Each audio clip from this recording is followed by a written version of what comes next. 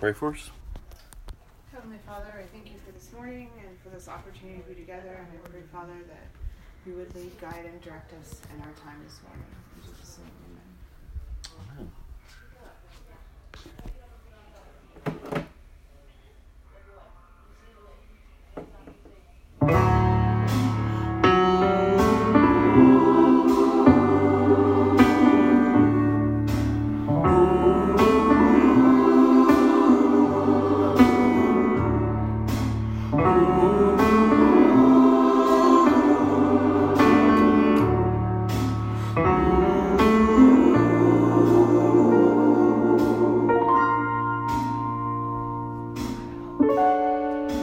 Heavenly Father, I come, don't have much to offer. Holy One, I'm humbled by all that you've done. And even though I walk through the valley, oh, and I don't have to fear. Call me from my storm to gladness that I had. What more could I want? So raise my faith a little higher, set my spirit on fire. Lord, we're asking you to move, 'cause you're the God of restoration, the one who gives salvation.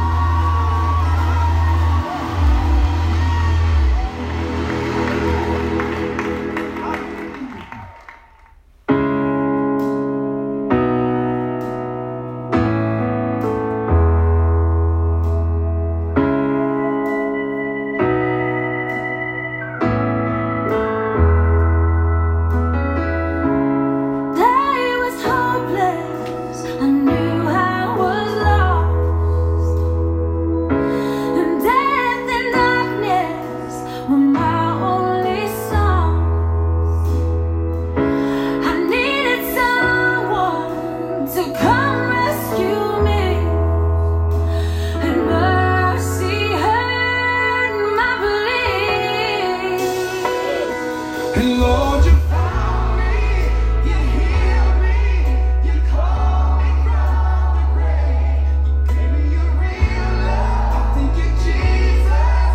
You washed my sins away. When I'm living like I'm forgiven, you came to set me free.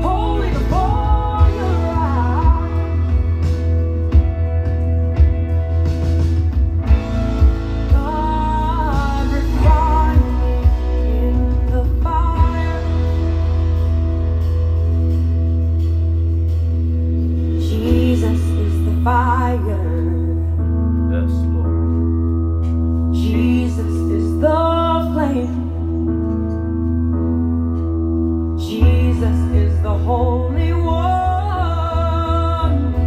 and He takes our sin away. So God, refine us in the fire, refine us in the flame, refine us in the presence. Let's belong to see Your face. Refine us in the glory. Your fire goes before me. Refine us again. God, we're yearning for the fire.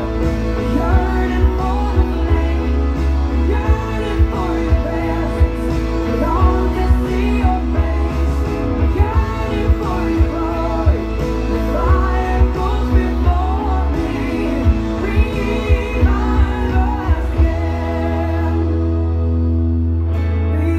Revive us again. Revive us again. Revive us again.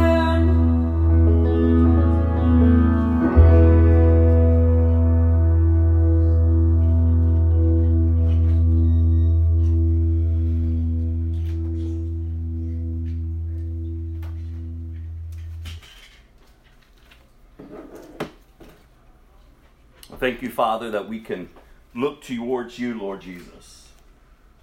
That, God, You are our hope for those who are in Christ. And Father, we thank You for this morning that we're able to gather and just be together, Father, and be encouraged by Your word. We pray, Holy Spirit, that we would be attentive to Your leading, to Your correction. Father, we pray, oh God, that our hearts would be of good soil today to receive Your word. That the word will not be choked out of us, Lord, or snatched out of us, Lord. But God, it'll take deep root within us, God. That our lives would bear fruit of salvation in Christ. God, that we would be Your people and that You would be our God. And that we would have a desire, Father, for more of You, a hunger and a thirst for righteousness. God, that You called us to live upright lives in a crooked and perverse world. You called us to be the light in the darkness. But Father, we cannot do it in and of our own strength. It is only by a life dependent fully upon You, Lord Jesus. Empowered by Your Holy Spirit to do Your will. That our heart's cry be not our will be done, but Your will be done. And so, Father, we thank You. May You bless the reading of Your word and our time today, we pray. In Jesus' name, amen.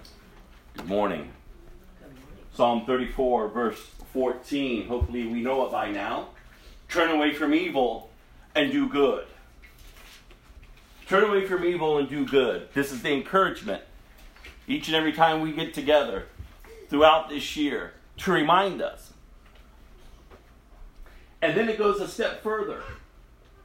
It says to search for peace and work to maintain it.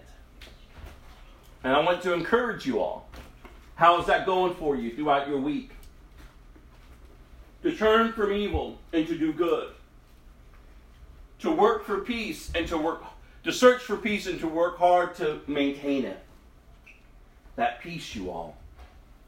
Nothing missing, nothing broken.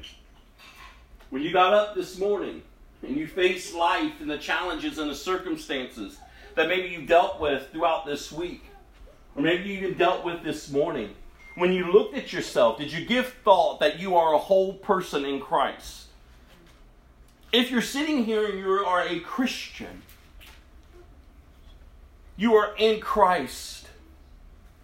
You're no longer that broken individual that you made yourself by your choices. You see, when we come to Christ, He sets us free. And the greatest freedom that He sets us free from is ourselves.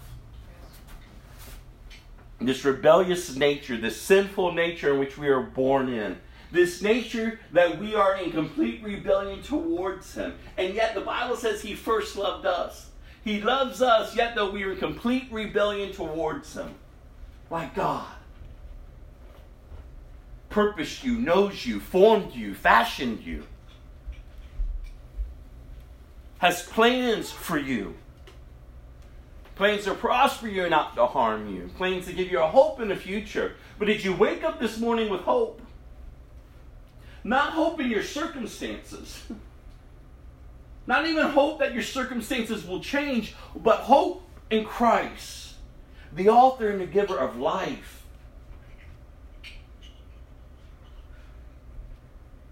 Like the peace that he gives us. Jesus himself says, peace I give you, peace I leave with you. Not the peace that the world can offer, but this peace, this wholeness that can only be found in a relationship with Jesus. It's so important, you all. And here we see, even in the book of Psalms, this statement that says, search for peace and work hard to maintain it. To turn from evil and to do good. Those are the first steps to searching for peace. And in and of ourselves we can't. That's why we must depend upon the Holy Spirit. We must depend upon the Holy Spirit. And I challenged you all last week. And I don't know if you really grasped the challenge, so I'm going to challenge you again. As you go throughout this week, as you go throughout this day, remember God is good. And base all your decisions off that truth. And that can only be your truth if you're a true Christian. Not a religious person, not just a person who shows up for church. It doesn't make you a Christian. That doesn't mean you're saved. There's a lot of unsaved people coming to church. A true Christian is one who has life-producing fruit within them. They're not perfect, but there is a change that's taking place within their nature. Because you're born again of a new nature. You're living differently now.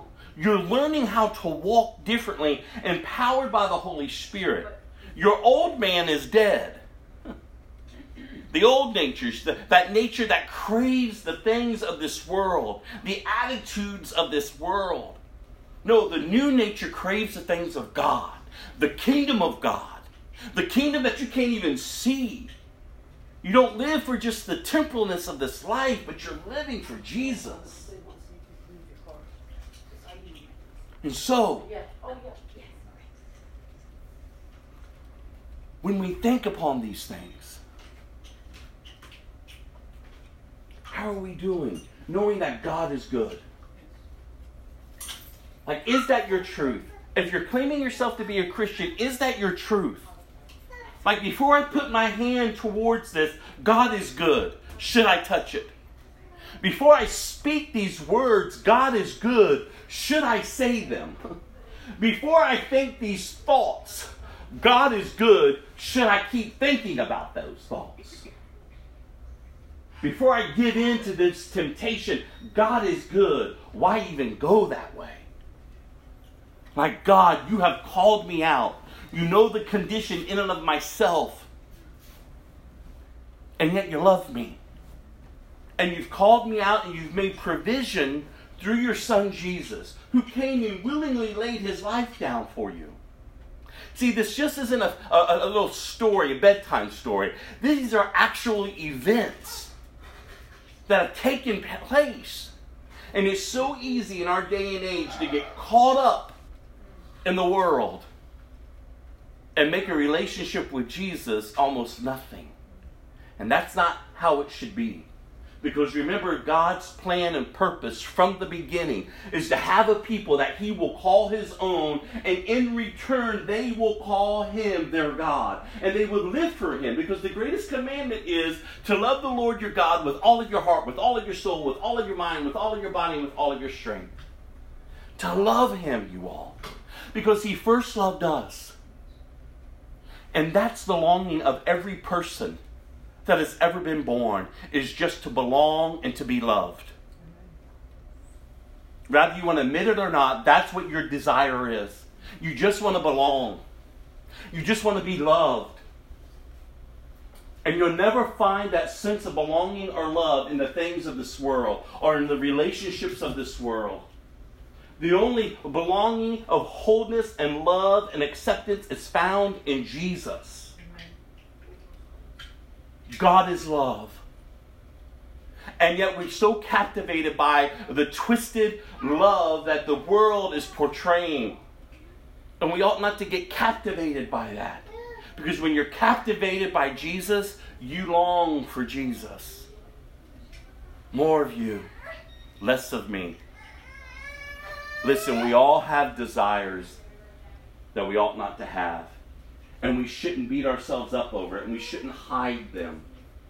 We shouldn't keep the sin and the filth in our lives hidden.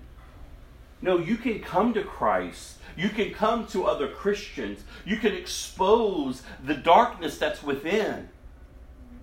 Because that's what He longs, to bring you out of darkness into His marvelous light. He will never put His hand towards you to keep you at bay. No, His arms are open for you to come. The devil would like to keep you in the dark. The devil will like you to think, oh, if I tell someone that this is what I'm feeling, they're not going to love me. They're going to reject me. And see the lie from the enemy? He wants you to believe. And yet Jesus is calling you to come. Come. Come. Just the way you are. And in coming, He will transform you. And that's the hope that we have. To turn from evil and to do good. To search for peace and work hard to maintain it. It is so important, especially in this day and age, when the gospel is being watered down. When people are calling themselves Christians and they're not Christians, and people are confused about the Christian life. The enemy is working overtime to drag people to hell with him. And we as the church, we as Christians, if you're calling yourself as a Christian, then live as a Christian. Live as a Christian. Because as we open up the Word of God today, and we're back in our study walking through the Bible, we're going to go to Exodus chapter 15. We're going to start at verse 19. But as we're opening up the Word today and we're walking through the Bible, we are seeing God's people yet again being challenged in their identity of who they are. See, even from the beginning of time, when God purposed to set a people apart to bring the Messiah through. Remember Adam and Eve, they had this perfect relationship with God. And yet the enemy came in and he lied to them. He manipulated them. He made them bite into what they shouldn't have bitten into. And their relationship with God was fractured. It wasn't God's fault. It was their fault. See, God gets blamed for a lot of stuff. And we ought to not blame God. The reality is it's us. The reality is us. We want to be like God. We want to be God. We're so selfish and self-absorbed. We'll do whatever it takes to do what we want, to move on our feelings, to move on our emotions, to move on our desires. And in that, nothing good can come from it. Because as we know and as we've seen, the only thing that can come from the flesh is death. Nothing good is in the flesh. Nothing good. These people of God just witnessed an amazing miracle. The sea was parted before them.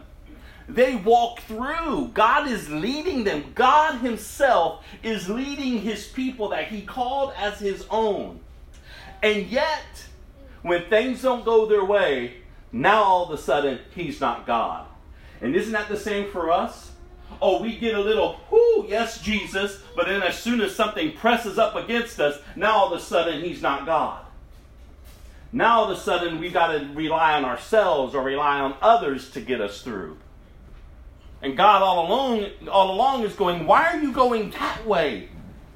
I want you to come this way. You're my people. And we're seeing them. Instead of turning from evil and doing good, they go right back to the old ways. And that's why I've always encouraged you. Don't you dare be, like, oh, why am I back here?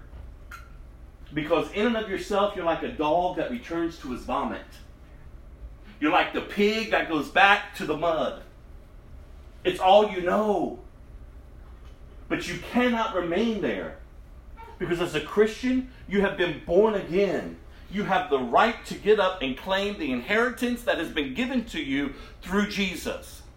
Do you know why people who call themselves Christians don't live as Christians? It's because they don't understand they've received an inheritance. They don't understand the identity in whom they are now in Christ. And so all we do is go back. Oh, but people of God, don't keep going back. Get up. Get up and move forward. Get up and stop blaming God. Get up and start believing God. Goes back to what I was saying earlier. Do you believe God is good? Because if you truly believed it, then that would be the mark of your life. That my God, He's good. And it doesn't matter what's happening around me or what's happening within me, God is still God. He is on the throne. And I can rejoice in the fullness of who He is and all that He's done. Because He's God and He is good. So we look at, again, the people of Israel. And so if you go to Exodus chapter 15, I'm excited to get back into our study and walking through the Bible. And the whole purpose of doing this is my prayer is that we will see God for who He is. That He would be great in our eyes. That we would know Him. And that we will live for Him. So in Exodus chapter 15, verse 19. When Pharaoh's horses, chariots, and charioteers rushed into the sea, the Lord brought the water crashing down on them. But the people of Israel had walked through the middle of the sea on dry ground. Then Miriam, the prophet, Aaron's sister, took a tambourine and led all the women as they played their tambourines and danced. And Miriam sang this song, "Sing to the Lord, for He has triumphed gloriously. He has hurled both horse and rider into the sea." Here they are, worshiping God. A miracle took place. Remember, these people were enslaved. They were slaves. They were in bondage. For years. We're just not talking a short time. We're talking about for years. In bondage. And God Himself delivered them. And now they're celebrating. And so we pick up here in verse 22. Then Moses led the people of Israel away from the Red Sea, and they moved out into the desert of Shur. They traveled in this desert for 3 days without finding any water. When they came to the oasis of Marah, the water was too bitter to drink. So they called the place Marah, which means bitter. Then the people complained and turned against Moses. "What are we going to drink?" they demanded. So Moses cried out to the Lord for help, and the Lord showed him a piece of wood, and Moses threw it into the water, and this made the water good to drink. It was there at Marah that the Lord set before them the following decree as a standard to test their faithfulness to Him. He said, "If you will listen carefully to the voice of the Lord your God and do what is right in His sight, obeying His commands and keeping all of His decrees, then I will not make you suffer any of the diseases I sent on the Egyptians, for I am the Lord who heals you." And after leaving Marah, the Israelites traveled on to the oasis of Elim, where they found 12 springs and 70 palm trees. They camped there beside the water. Just 3 days after they were celebrating the awesomeness of God, the goodness of God, they began to complain. They didn't have the water to drink.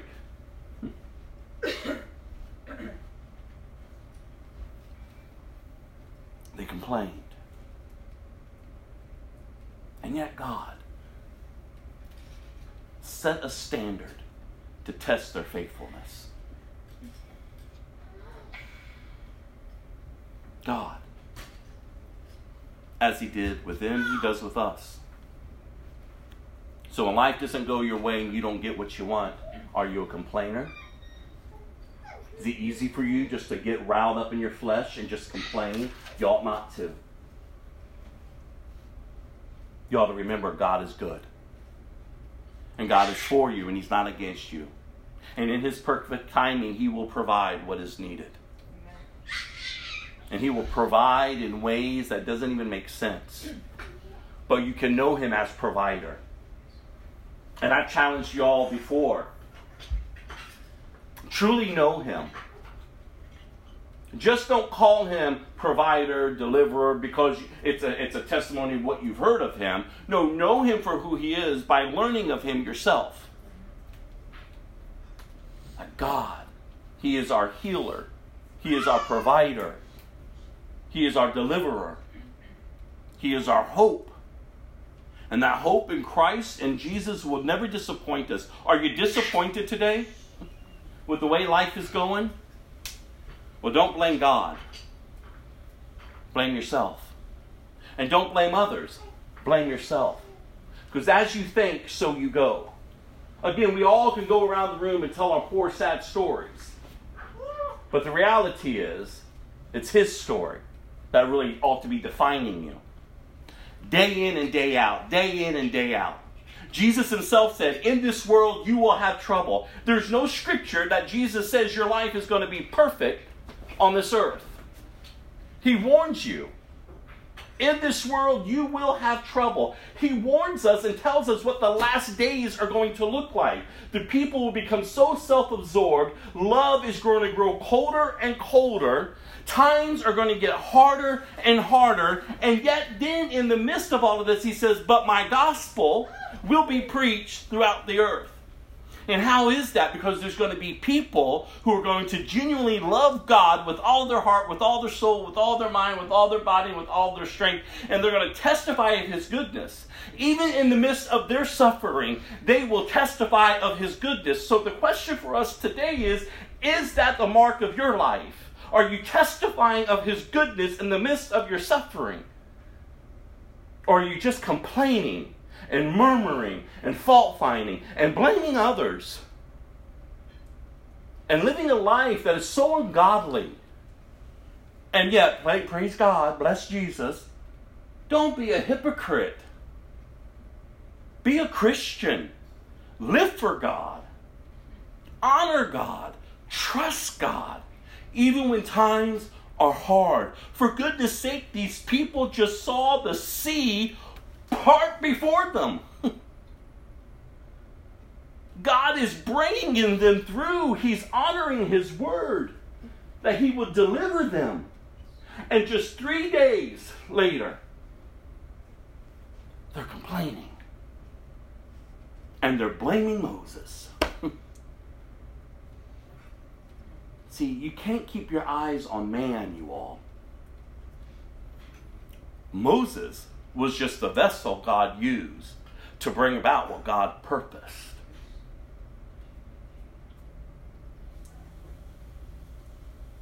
But God, don't miss that scripture, set a standard for His people to test their faithfulness. Not to test His faithfulness. God is good. Again, God gets a bad rap. We all blame God. God cannot be faulted for what man does. God is good. He's already established who He is. Even before the earth was formed, God is good. God is love. God made provision through his son Jesus to reconcile mankind back to himself. That is the good news, you all. And so then we see here, now they're camping. They've got water. They've got shade. Chapter 16. We're going to read through chapter 16 now. Then the whole community of Israel set out for Elam and journeyed into the wilderness of Sin between Elam and Mount Sinai. They arrived there on the 15th day of the second month, 1 month after leaving the land of Egypt. So it's been a month now that they've been freed. There too, the whole community of Israel complained about Moses and Aaron. Listen to this. If only the Lord had killed us back in Egypt, they moaned. There we sat around pots filled with meat and ate all the bread we wanted. But now you have brought us into the wilderness to starve us all to death. Wow. Isn't it funny? Now it's a month in, and they're still not satisfied in the God who delivered them. They're only looking at their temporalness of their life. We're hungry. And not are they really recognizing in and of themselves the choices that they're making. Now they're blaming Moses and Aaron. And it's so easy to blame pastors. It's so easy to blame other Christians. But again, don't blame others. Look at yourself. It's your heart attitude. It's your bitterness. It's your unforgiveness. It's your ungratefulness. Are you grateful today for the little you have? Because if you're not, don't expect an increase. Don't expect an increase.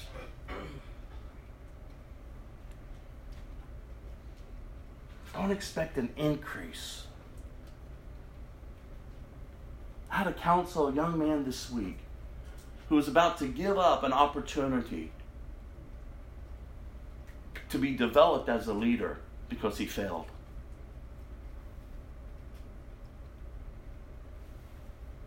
And I said, yet the greatest lesson to learn in life is through your failures. You're letting one failure determine your outcome of your destiny. When that's what God uses the most in our lives, is our failures. From our choices.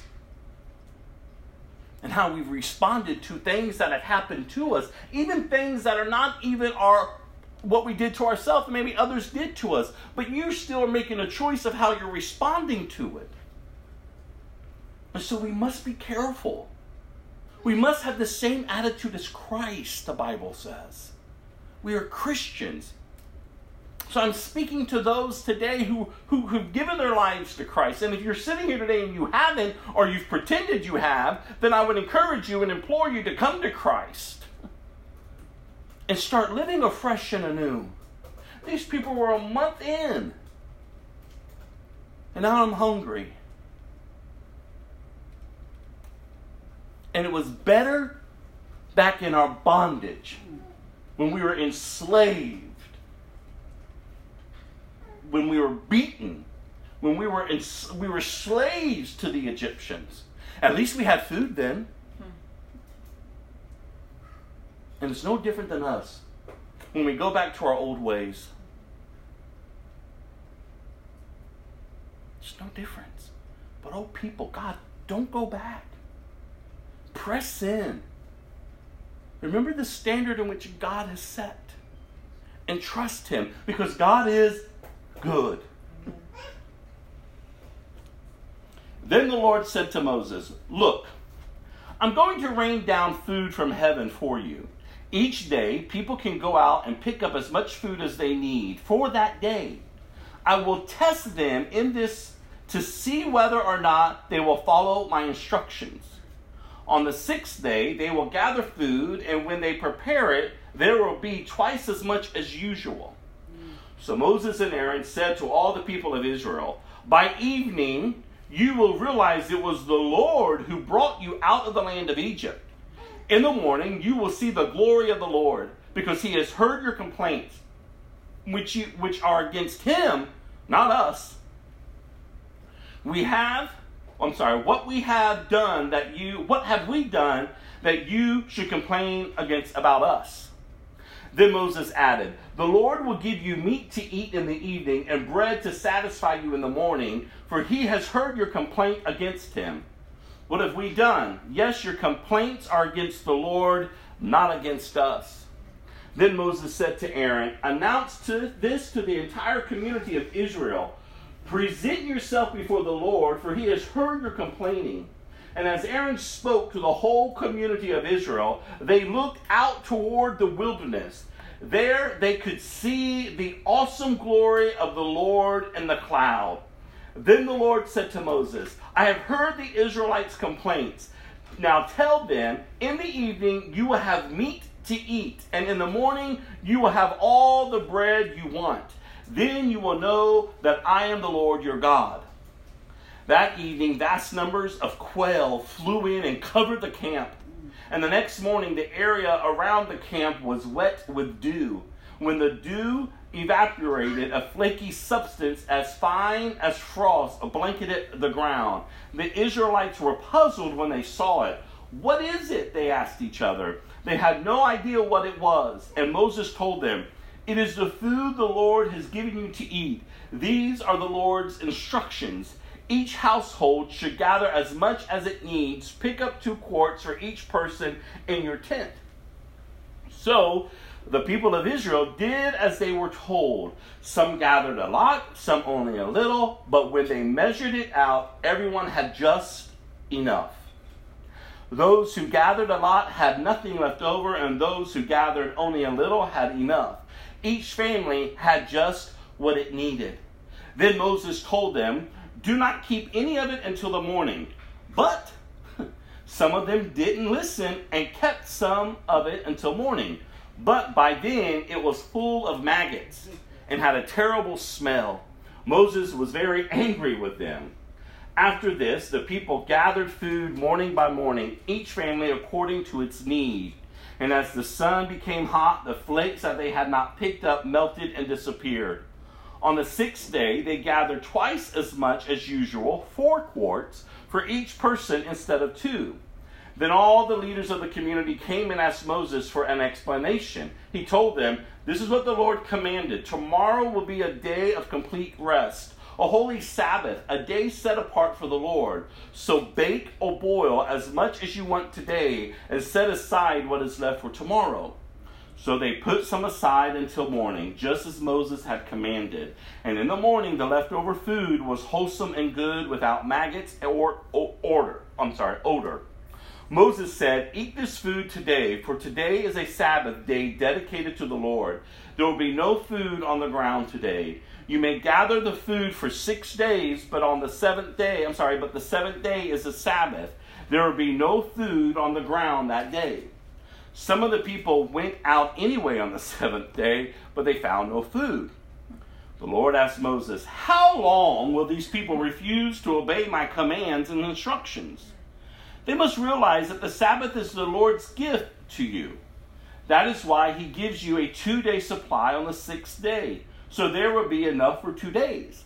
On the Sabbath day, you must each stay in your place. Do not go out and pick up food on the 7th day. So the people did not gather any food on the 7th day. The Israelites called the food manna. It was white like coriander seed, and it tasted like honey wafers. Then Moses said, this is what the Lord had commanded. Fill a 2-quart container with manna to preserve it for your descendants. Then later generations will be able to see the food I gave you in the wilderness when I set you free from Egypt. So Moses said to Aaron, get a jar and fill it with 2 quarts of manna. Then put it in the sacred place before the Lord to preserve it for all future generations. Aaron did just as the Lord had commanded Moses. He eventually placed it in the Ark of the Covenant in front of the stone tablets inscribed with the terms of the covenant. So the people of Israel ate manna for 40 years, until they arrived at the land where they would settle. They ate manna until they came to the border of the land of Canaan. The container used to measure the manna was an omer, which was 1/10 of the ephah. It held about 2 quarts. God provided, you all. God provided. And God is allowing his people to see him for truly who he is. And not only that, I love the fact that he also saved some to put it in the Ark of the Covenant in order to the future generations to know what he did. And so it challenges us in our generation. How are we preparing the upcoming generation to know God?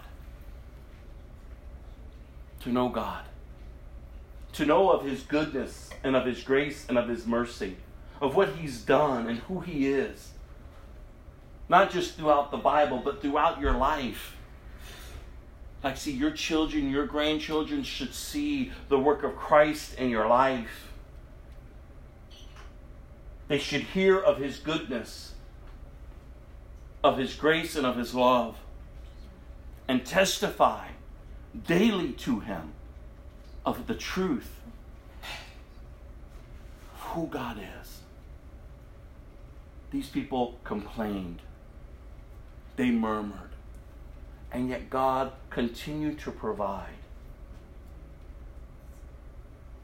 revealing himself. That's what I'm saying. There's no charge against God. Because he is faithful even when we're not. It's like he is faithful to his word. He is faithful to what he has purposed. And I love this picture of manna, this bread that his people received. They received this bread of life that would sustain them. And it's a beautiful picture of Christ. So I always challenge you as you're reading through the Old Testament. Seek for Jesus throughout the Old Testament. Jesus tells us that he is the bread of life. That he will sustain us. What a beautiful picture.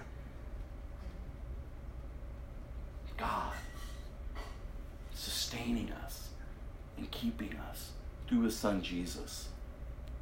Providing this wholeness, you all. See, your identity as a Christian is in Christ. So when you're challenged this afternoon or you're challenged this week, remind yourself, I'm in Christ now. Oh, I don't have to act ugly. I don't have to give into that temptation. I don't have to go my way. No, I'm in Christ and there's a new way to go. So God, show me which way to go. Because God, I want to honor you. You see, if the Christian life cannot be lived, then he's a liar.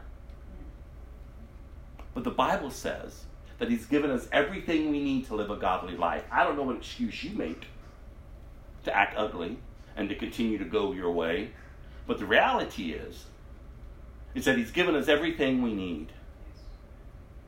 And I believe that. Even when I fail, I believe I can get up. That nothing can separate me from his love. Like I can get up.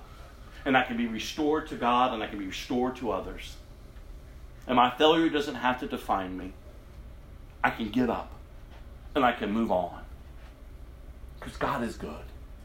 He is my source. He is my strength. He is my daily bread. And I want to encourage you. Is he yours? Because he ought to be. God provided. And God himself. How long will these people refuse to obey my commands and instructions? And as it was then, so it is now. How long are we going to continue to refuse to obey his commands and his instructions? God help us. God help us. Lead us to repentance, Lord. Lead us to repentance. It's a gift. Draw us, Father, to yourself. He doesn't keep us at bay. No, he calls us to himself. So come. Take your place and let God bring forth what he is working in and through your life. And yet again, we're reminded in the scripture too that God is the Lord of the Sabbath, not man. Man has twisted and perverted the Sabbath. And they made it such a law on the people of God. And yet God is the Lord of the Sabbath. He calls us to rest in him. And oh, that we may find that rest in Christ. In Christ. Not in a day, but in Christ.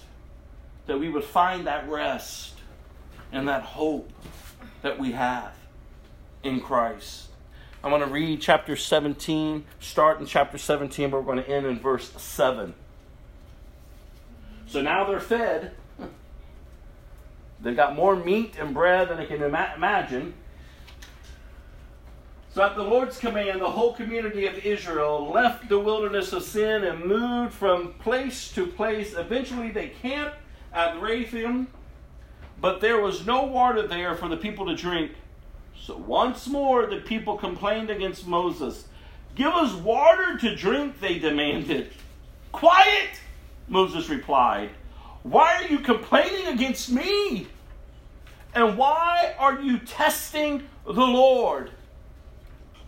But tormented by thirst, they continued to argue with Moses. "Why did you bring us up out of Egypt? Are you trying to kill us, our children, and our livestock with thirst?"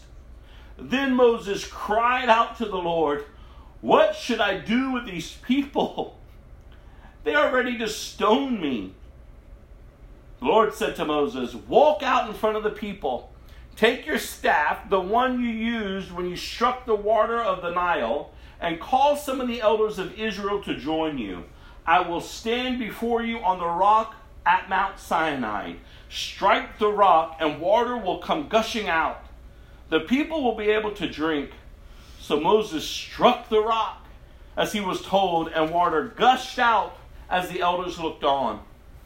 Moses named the place Massah, which means test, and Meribah, which means arguing, because the people of Israel argued with Moses and tested the Lord by saying, "Is the Lord here with us or not?" Wow. God is continuing to reveal himself, and yet these people are not satisfied. They're so consumed. And I really love what Scripture said here, how they described it. They were tormented. They were tormented. Their lack became their God. And they were tormented. And it's no different than us. What is your God today? You ought to smash it down and raise up no other God, because there's only one God. Amen. And he will provide. He will provide. He already provided water for them. You would have hoped that by now, if they were thirsty, instead of looking unto Moses, they would have looked unto God. God, we're thirsty. We thank you, Father, that you will provide for us water to drink. But that wasn't their response, because they were tormented. They saw their lack. They saw their physical need. They were thirsty.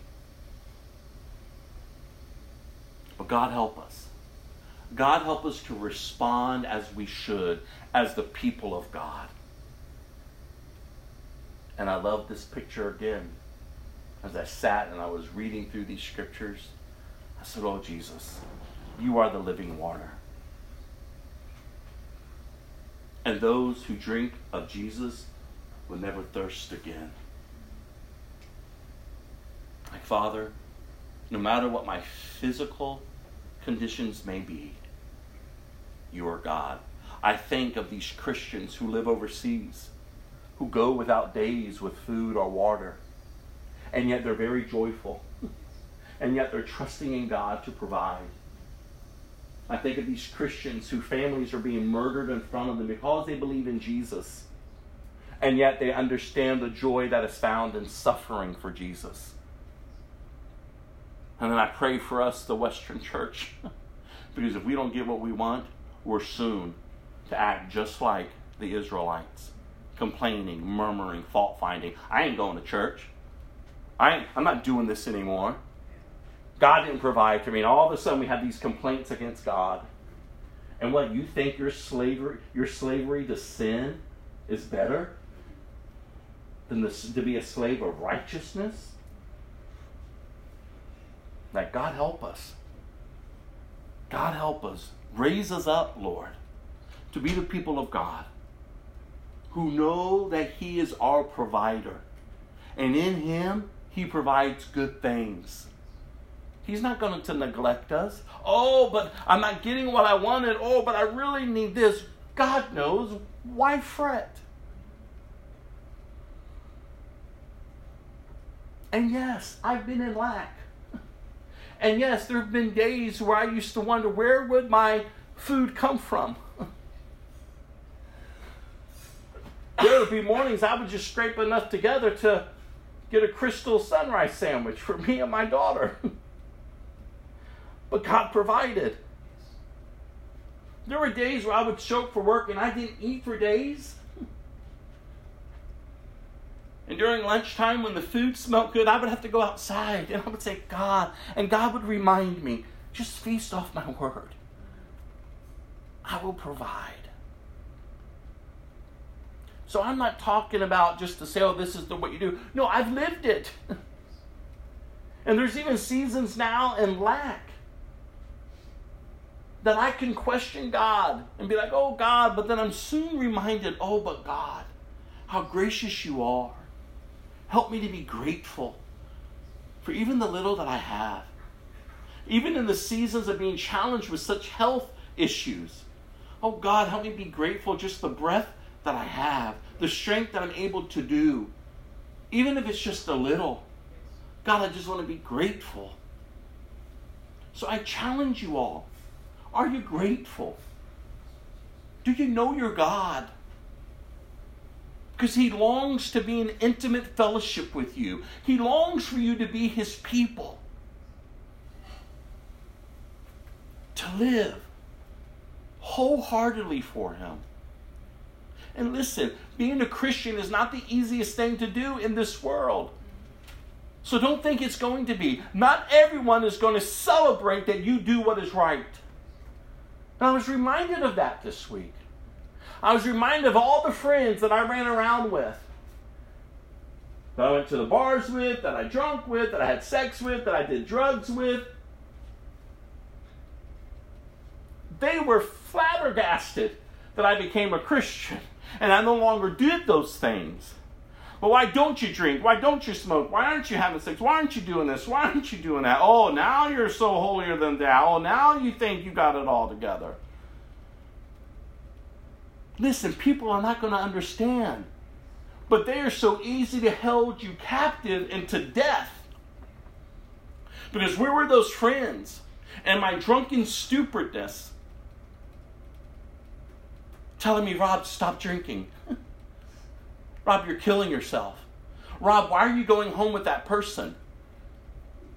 Like, Rob, why are you giving yourself to so many? Why are you doing those drugs? It's killing you. Look at the man that you're becoming. Look how depressed and suicidal you are. See, if I would have dropped dead in those days, everyone would be like, oh. But who was speaking life? Who was encouraging me? But then Christ shows up, changes my life, and now I begin to live and do what is right, and now all of a sudden everyone has a problem. And so it will be for you and anyone else that chooses to follow the ways of God. Because the ways to God, the road is narrow. Not many people are getting on it. But the road to hell, the road to death is wide, and everyone is running that way. So you have a choice and you have a decision to make. which way are you going? It's your choice. It's because at the end of your life, you're not answering to man. You're answering to God. And He loves you. No matter what you've done or where you've been, He loves you. But His love for you does not keep you where you are. His love for you draws you out of darkness. And it brings you into His marvelous light. So you begin to think differently. You begin to act differently. You begin to live differently. Because your life now is consumed by light. It's consumed by peace. Because you're whole now. See, all the abuse that happened to me when I was a kid does not define me. I can choose for it to define me, but why would I? I know what came from it. I choose every day to get up and say, God, I am in Christ. I am in Christ. I don't have to be that broken, nasty, wicked person anymore. I can choose my language and how I'm going to speak and how I'm going to respond and what I'm giving myself to. I don't have to find my hope and my wholeness in man. Because my hope, my wholeness has been found in Christ. And so the question to us today, are you finding your hope and your wholeness in Christ? And you say, well, I don't know. And then I would say, well, listen to your words. Watch your attitude. Because as you think, so you go. And either you see yourself as whole in Christ, or you see yourself as this broken person. Oh, look at my life. Nobody loves me. Nobody cares for me. No one's providing for me. Oh, you don't know what's happened to me. And we have all of our little sad stories, and that's what's weighing us down and keeping us down, and I'm all alone. Come on, you all. God has so much more for us. Another public person committed suicide this week. And suicide is escalating. The numbers of suicides that are taking place are beyond comprehension. Because people have no hope. God has been removed out of our society. You ought not to think of killing yourself. There's so much more to life. And I know what it's like to wrestle with suicidal thoughts. I know what it's like to want to take your life and to attempt to take your life. In fact, it was in the attempt of taking my life when pills were going to my mouth to end my life that Jesus spoke to me and said, today you'll live. And I dropped the pills and I put my hands over my head and was like, oh God, Jesus, you're real? When Norma had the gun in her mouth and was ready to pull the trigger, God spoke and said, don't do it. The reality of desperation because life just sucks and you just want to take your own life, it's not worth it. Because God is the author of life. Don't let what man has done to you, don't let what you think is going on in this world drive you into utter darkness and seclusion. Not when the author of life and light is calling you out. He knows your pain. He knows your suffering. He knows your torment. And He says, just give it to me. And I will heal you. And I will show you what life is about. This is the hope that we have, you all.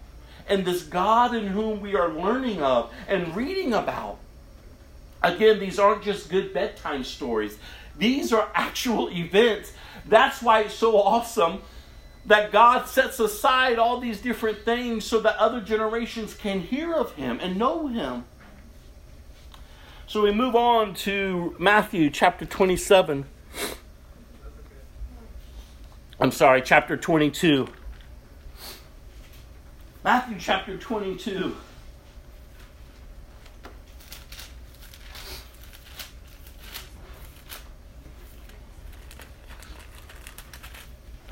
Verse 1 through 33. These are Jesus' words. And I've always encouraged you, if there's ever a portion of the Bible that you ought to perk up and listen to, it should be all of it, but if there's going to be any of it, is Jesus' words. Listen to this. We're reading chapter 22, 1 through 33. Jesus also told them of other parables. He said, the kingdom of heaven can be illustrated by the story of a king who prepared a great wedding feast for his son. When the banquet was ready, he sent his servants to notify those who were invited, but they all refused to come. So he sent other servants to tell them, the feast has been prepared, the bulls and fatted cattle have been killed, and everything is ready. Come to the banquet. But the guests he had invited ignored them and went on their own way. One to his farm, another to his business. Others seized his messengers and insulted them and killed them. The king was furious, and he sent out his army to destroy the murderers and burned their town. And he said to his servants, the wedding feast is ready, and the guests I invited are worthy of the honor. Now go out to the street corners and invite everyone you see. So the servants brought in everyone they could find, good and bad alike, and the banquet hall was filled with guests. But when the king came in to meet the guests, he noticed a man who wasn't wearing the proper clothes for a wedding. Friend, he asked, how is it that you are here without wedding clothes? But the man had no reply. Then the king said to his aides, bind his hands and his feet and throw him into the outer darkness, where there will be weeping and gnashing of teeth. For many are called, but few are chosen. Wow. If you've been studying with us and you're understanding who Jesus is referring to in this parable, you get it. If you haven't been studying, well then be enlightened to truth. You see, the king is telling those that have been invited to come, the feast is ready. But they're too busy being about their day-to-day lives. In fact, they get irritated because the servants of the king come and tell them, the banquet is ready, come, and they murder them. You're irritating us. We don't want to go. We're about our own lives. Oh, does it sound like someone? The religious people of our days. The religious people of this time. Jesus was exposing the hearts of the Pharisees and the Sadducees. Men who were labeled men of God. Overseeing God's people. And yet, instead of leading them to God, they were keeping them far away from God. Burdening them with all the rules and the laws of trying to be right so that they would have a relationship with God. And all along, the Messiah, the one whom God, and whom they talk about, was standing before them, and they were irritated by him. Just as they were irritated, God's people, back in the days, by the prophets. We don't want to hear how we ought to be living, so they killed the prophets. And they did the same to Jesus. They did not want to hear. They did not want to hear. So the religious people of today, be forewarned.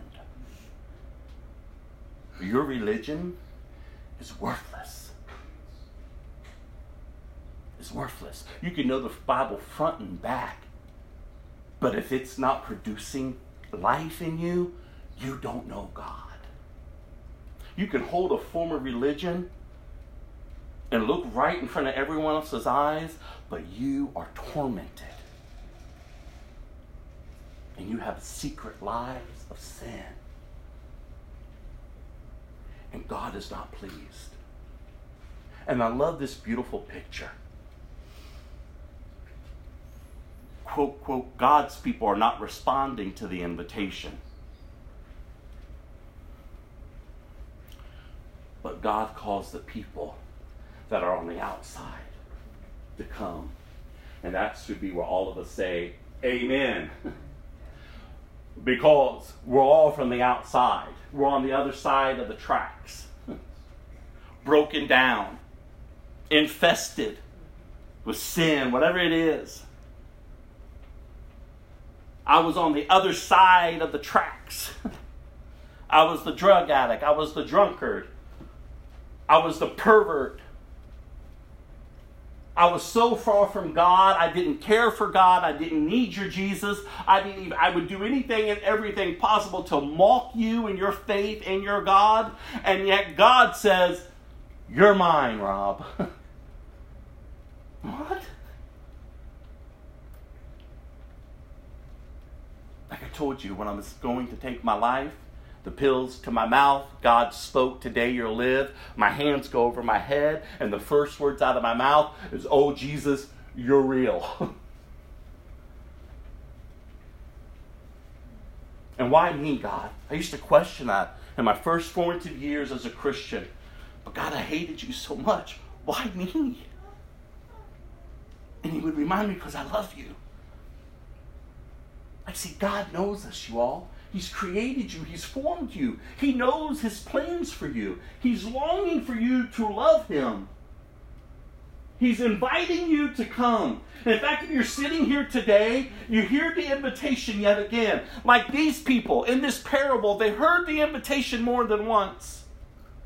So how are you responding? Either you're coming or you're acting like these other people who refuse to go, who gets irritated by preachers and Christians who keep encouraging them to live for God. Like, we must wake up, you all, to the realities of truth. And the reality of truth is there are going to be those who will be ushered into the kingdom of heaven, not because of anything they did, but all because of what Jesus accomplished. They just accepted this free gift.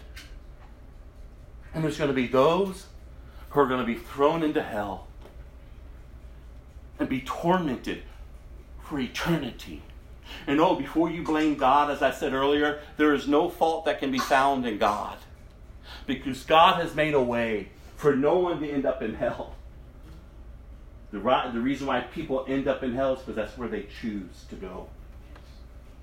Because they refuse to accept Jesus in this life. Oh, go have your parties. Act like a fool. Run amok. Ha, ha, ha. But you never know when your breath is going to be taken and the fun is over. Oh, the temperance felt good for a moment. You got your groove on. You got your shuck and your jive on. You got the sex, you got the drugs, you got all this chaos that is brewing, that's defining you.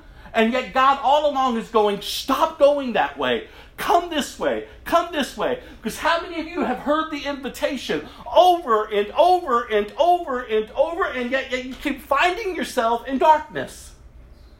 Don't blame God. It's your choice. Because you can get up today and say, God, here's my life. I need you, Jesus. And you can be born again of a new nature. Not perfect, but born again to start living differently. Say, yeah, God, I accept your invitation to come. He brought in the people from the outside. Fill the place. That's beautiful. And it's another reality to the Jews of that day. The people of God who should be running towards the invitation. God all along is bringing all nations to himself. Jew and Gentile. Jew and Gentile. He's bringing everyone to himself. Those who will respond.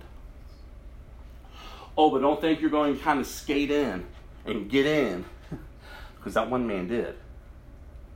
The king came in, was like, friend, why aren't you dressed for this occasion? And he looked at his aides and he said, bound him and throw him into utter darkness. See, God's not playing you all. I know we like to make him this fluffy God. But the reality is, you've got to know him for the fullness of who he is. He's a God of love and he's a God of wrath. Whenever you see his wrath, you'll see his love. Whenever you see his love, you'll see his wrath. He is faithful. He is holy. He's God, the creator of heaven and earth. He speaks and items are formed. He sent his one and only Son to die for us. And he tells us how we are to live. Because there's work to be done. We're to advance his kingdom. We're to be excited about the things of God. We're to put our hand to the plow and not look back. Because we know our redemption is drawing nearer, nearer. Like his return is evident. We don't know the day or the hour, but we know he's returning. And he's going to gather up those who have responded to his invitation. Come, come. Oh, but God, I'm unworthy. God, I'm unclean. Oh, yeah, that is true. But come, because I'm worthy. I'm of light. See, we got to stop making our excuses. Secret sin, God, get it exposed. Don't care what man's going to think about you. Listen, when I first came to church years ago, I was told by churches they didn't want me there because of my old life and who I was and what I did. And that hurt was what? You're supposed to be the church. I wasn't actively in sin. I was just looking to connect, to grow. It's different if I'm actively in sin, because then the church has a right to say, listen, you need to step out. Because if you're not willing to accept the fullness of what Christ has and be discipled and to grow up, don't call yourself a Christian. See, unsaved people can come because they're unsaved. They ought to hear the good news. But how confusing it is for an unsaved person to step into a church and to look at people who call themselves Christian and they're no different than them. Then what hope do I have? I'm just surrounded by a bunch of hypocrites that in reality lead me further and further down that wide path of destruction. You see, years ago, when Norma wanted to remain in her sin,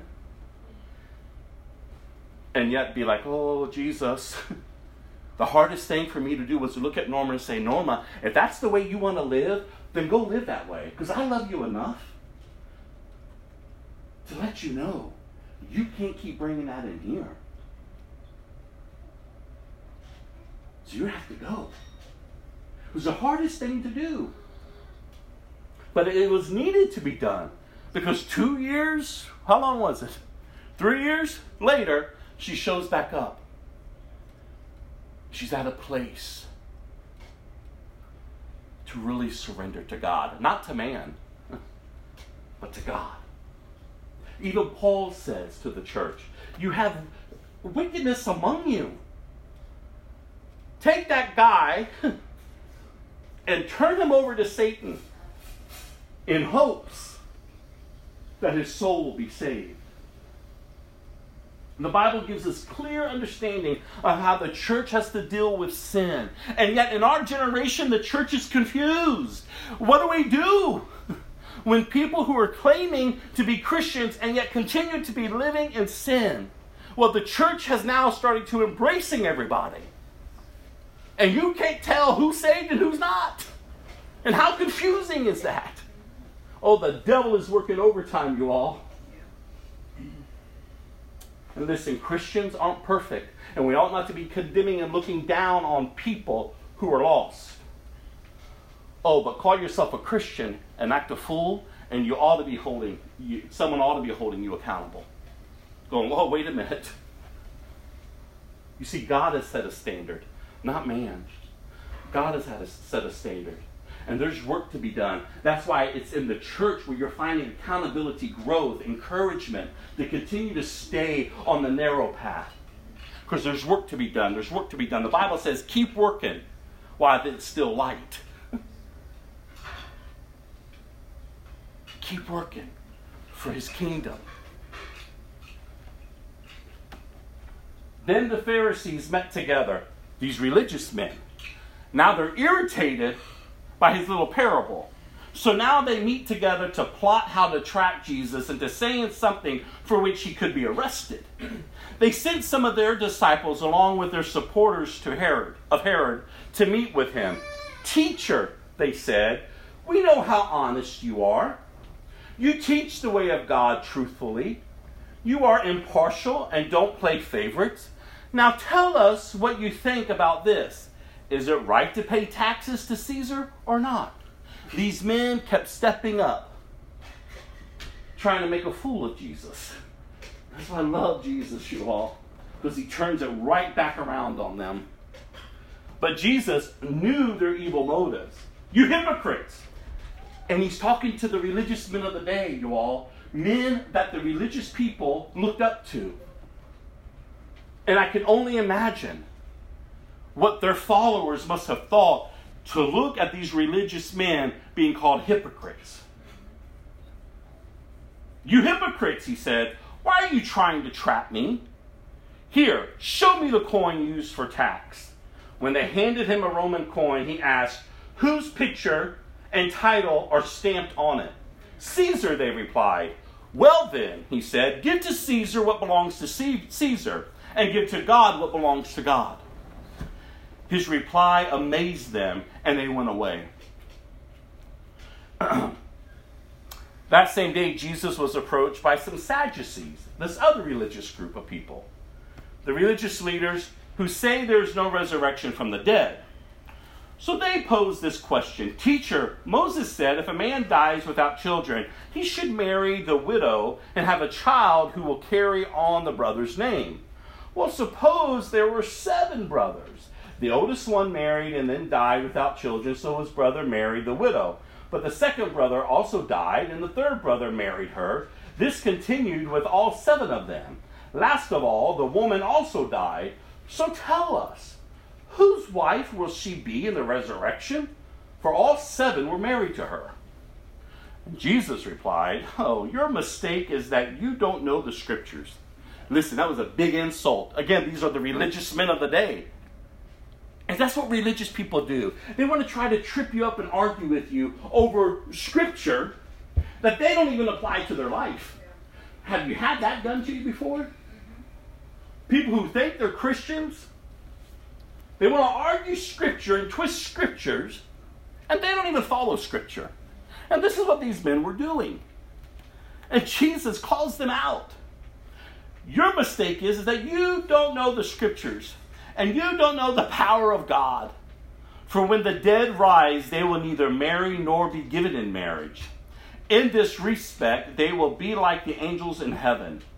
But now, as to whether there will be resurrection of the dead, haven't you ever read about this in the scripture?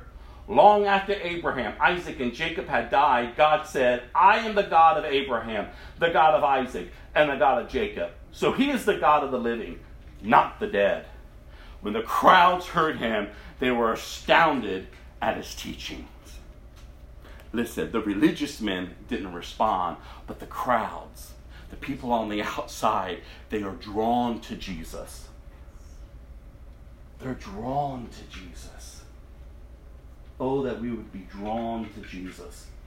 That we would see him for the fullness of who he is. The power of salvation to transform us from darkness to light. From being so absorbed with self to being absorbed with Christ. Like my life, God, for the gospel. Go to Psalm 27, verse 1 through 6. And we're closing. After the psalm, we're going to go to Proverbs and read 6 verses, and then we're done. So Psalm 27, verse 1 through 6. We're walking through the Bible, you all.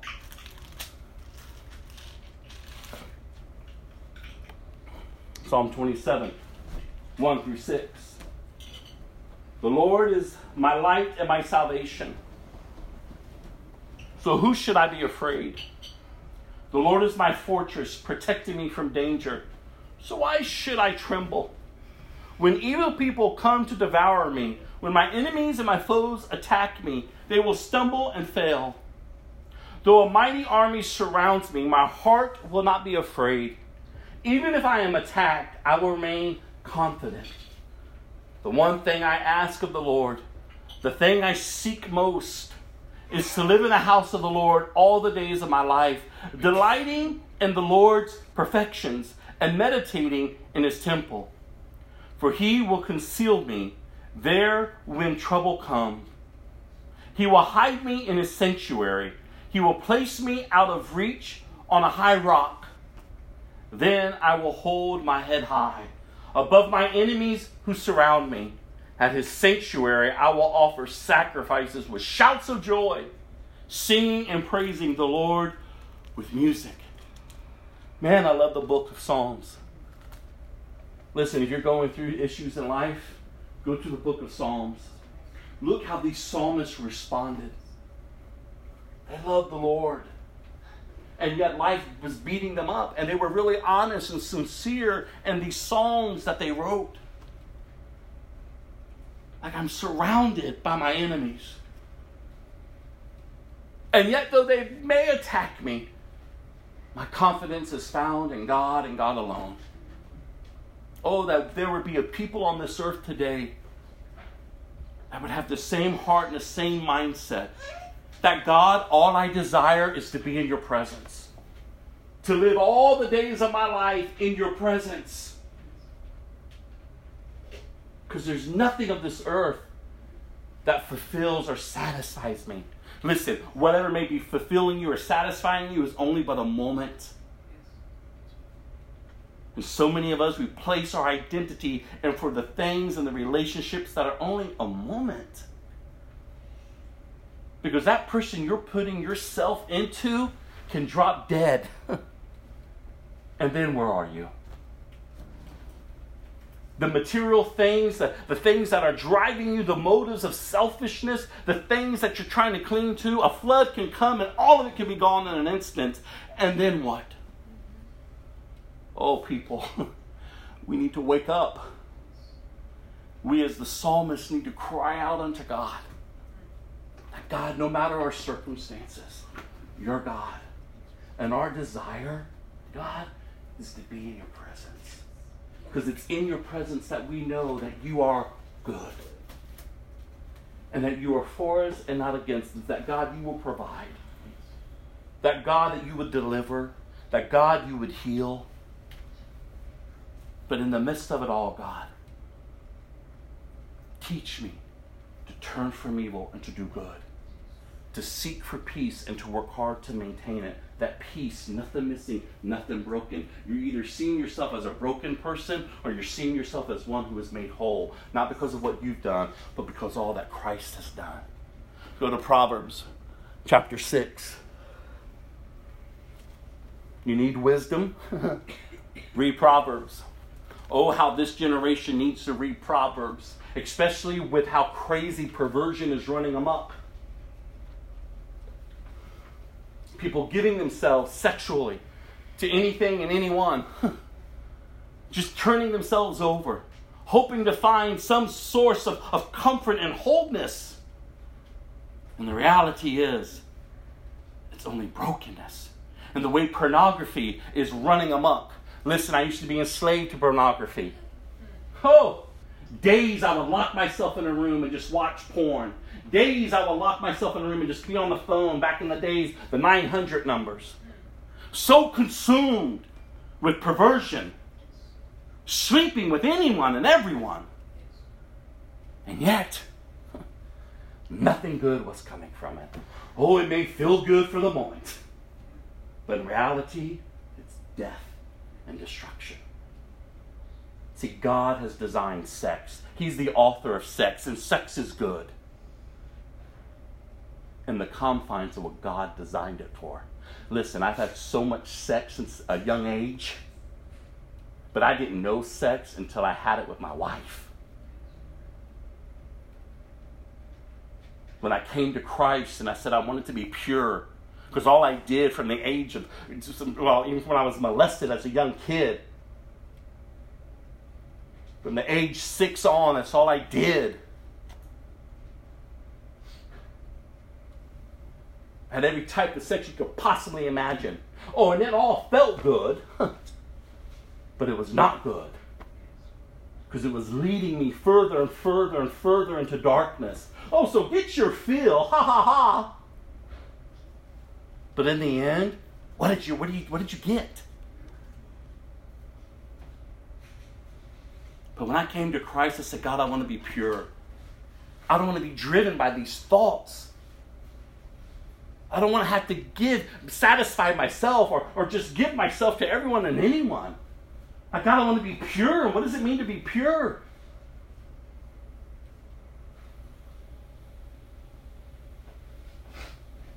So God took me along this path of purity. In fact, when Gilda and I started courting, I told Gilda, I don't even want to kiss you. I want to reserve myself for the night of our wedding. Our first kiss wasn't until the preacher said, "You're now man and wife." Wow. And when we finally lay down as husband and wife, I've never experienced a sexual encounter blessed by God like I did then and still do. See, God created sex, and sex is good. But the enemy comes to steal, to kill, and to destroy. So go your way if you want. But you're missing out on the fullness of what God has. Just because man says, do whatever, who whatever, do whatever. I mean, for goodness sakes, we have people demanding that they have sex with their goats. We have perversion running amok on the earth, and everyone's just laughing and applauding. Ha, ha, ha, ha. Come on. Wake up. Wake up. And if you're bound by perversion, if you have hidden sin of looking at porn and you need help, then come talk to me. I'm not going to judge you. But I'm going to encourage you. If you're spreading your legs and giving yourself to whoever and anyone, stop it. Because you're just longing for acceptance.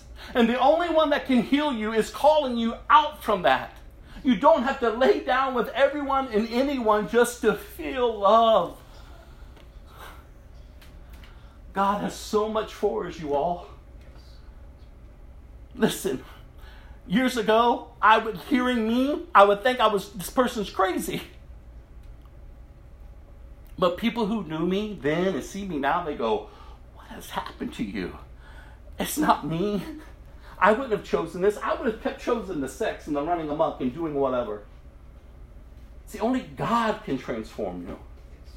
Only God can give you a new desire and a new way to go. Only God can take all the brokenness and all the filth of life and say, I've washed you clean with my blood. Such great love, you all. So the book of Proverbs is a book that ought to be studied in our day and age. Not only does it deal with perversion, but it deals with rebellion. It deals with the core teachings that need to be taught to the youth today. Because the family dynamics is so stripped. And it's just getting worse. But God designed the family unit to bring up the new generation. And if you don't think the enemy's working overtime, look what's happening to families. The family structure and marriage, the way God has purposed it, is not even celebrated anymore. It's mocked, it's laughed at.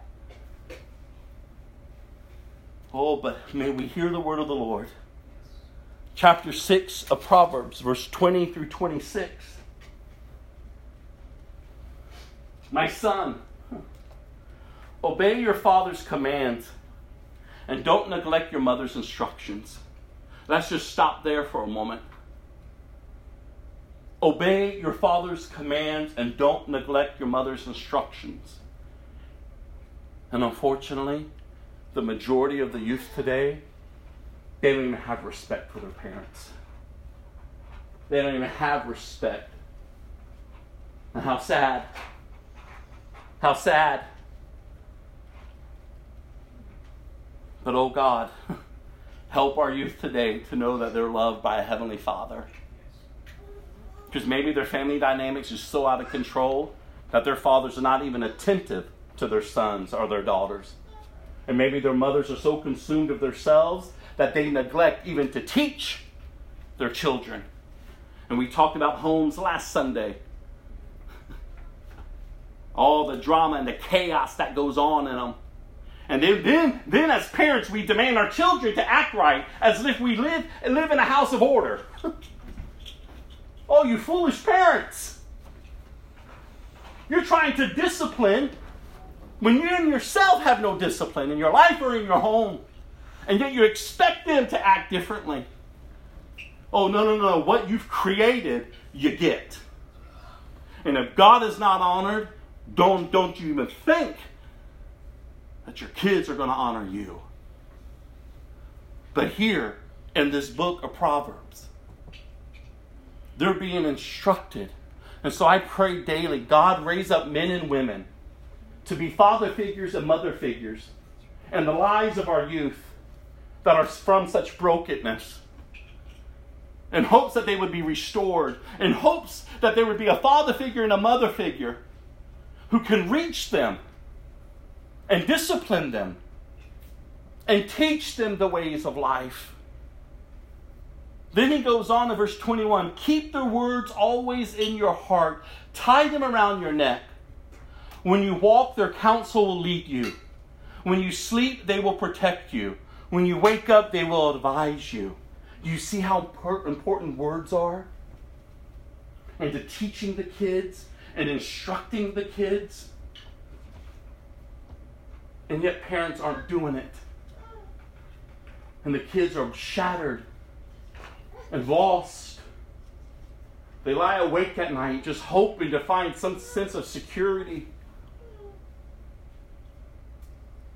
What the words that they're tying to their heart is usually words that have put them down.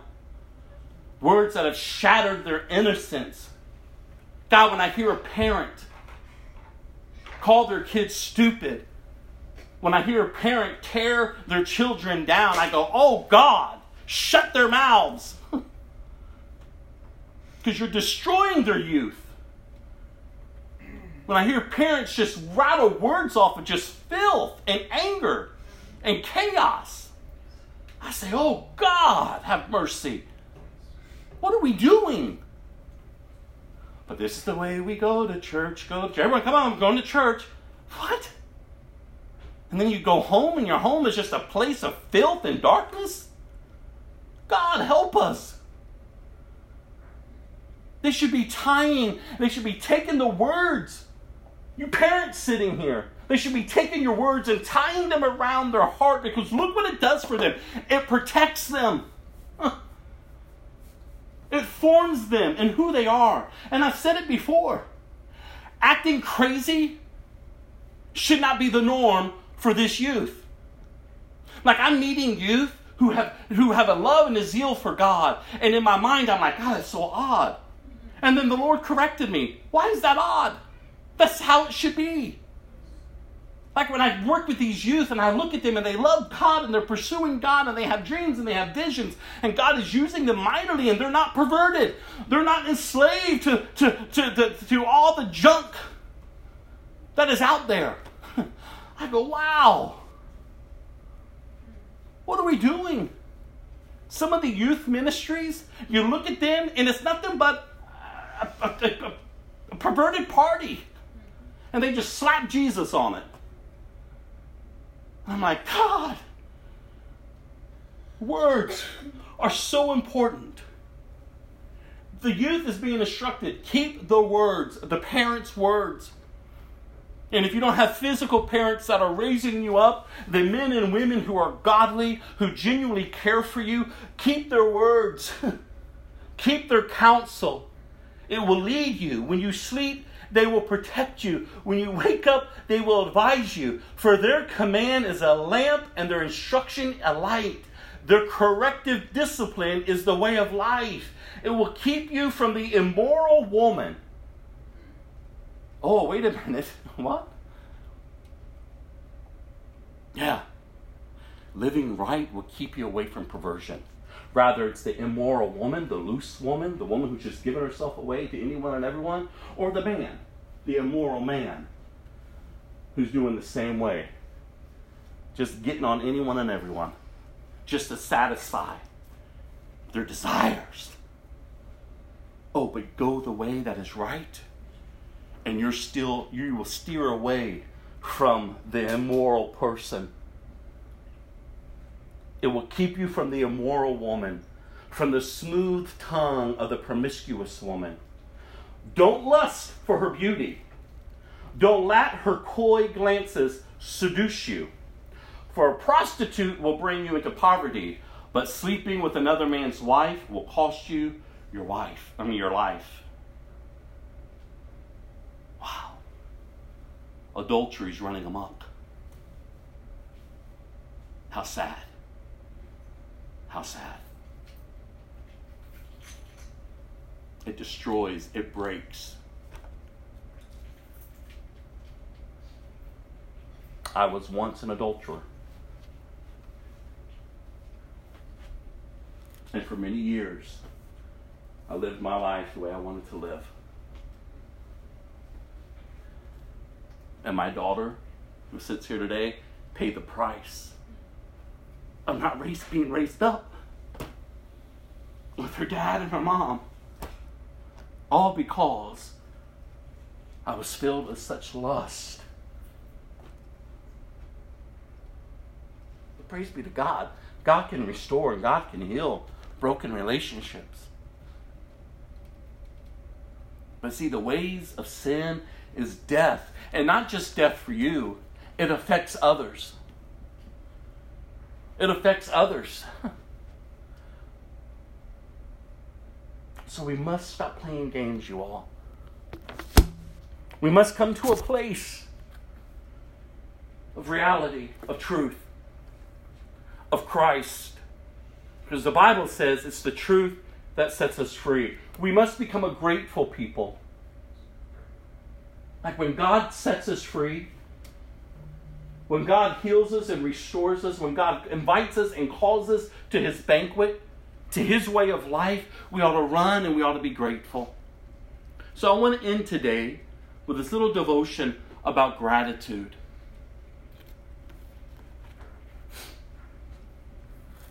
A young boy was walking home from school late one day. It was cold. Snow was on the ground, with more falling as he walked. It was dinner time and he needed to hurry home, but a light through the cracked glass of a little shack window caught his eye. Forgetting about dinner for the moment, he cautiously made his way to the window, and what he saw stunned him. What that little boy saw was a scene of abject poverty. He saw a cot with a wooden frame and tattered blanket, a small wooden table and one chair, and a small wooden bowl half filled with broth. On the wall was a picture of Jesus, and kneeling below the picture was a man in tattered clothes, with worn and wrinkled hands, and the years of a difficult life written all over his face. As the boy moved closer to the window, he could hear the words of that kneeling man, and he'd never forget those words. For amid all the apparent poverty, all he heard were the repeated words of that kneeling man, "Thank you, Lord, thank you." Upon first glance, it may seem that the man was walking in a desperate valley, and by the standards of our society, he was. But those standards are not what govern the days and abundant blessings of our lives. The man walked to the beat of his Creator. His list of things to be thankful for was not written on a piece of paper, but written instead all over the walls of a humble heart. He was thankful for a God who walked with him and never left him, and who would be with him throughout eternity. Did you put that on your list of things you're thankful for? A relationship with the God who will never leave you? If you didn't, I would encourage you to think about that relationship and make it a part of your life. A life with Jesus as your Savior and Lord. It is the most important relationship you will ever be blessed with. now and forever. A grateful heart. A grateful heart. Above all, God, thank you for salvation. Thank you for your love and for your mercies that are new every morning. Thank you that even when I fail, God, you are there with me to pick me up, to remind me of who you are. So you all, God is real and God is good. And so as I close with this last song of worship, I want you to think upon that. And wherever you may be today, respond to how the Lord is calling you. Don't be that person who keeps neglecting or refusing the invitation. No, you're here for a reason. And God, yet again, is revealing himself to each of us. So I'm going to pray that we all respond as we should. And then I'll close this in prayer.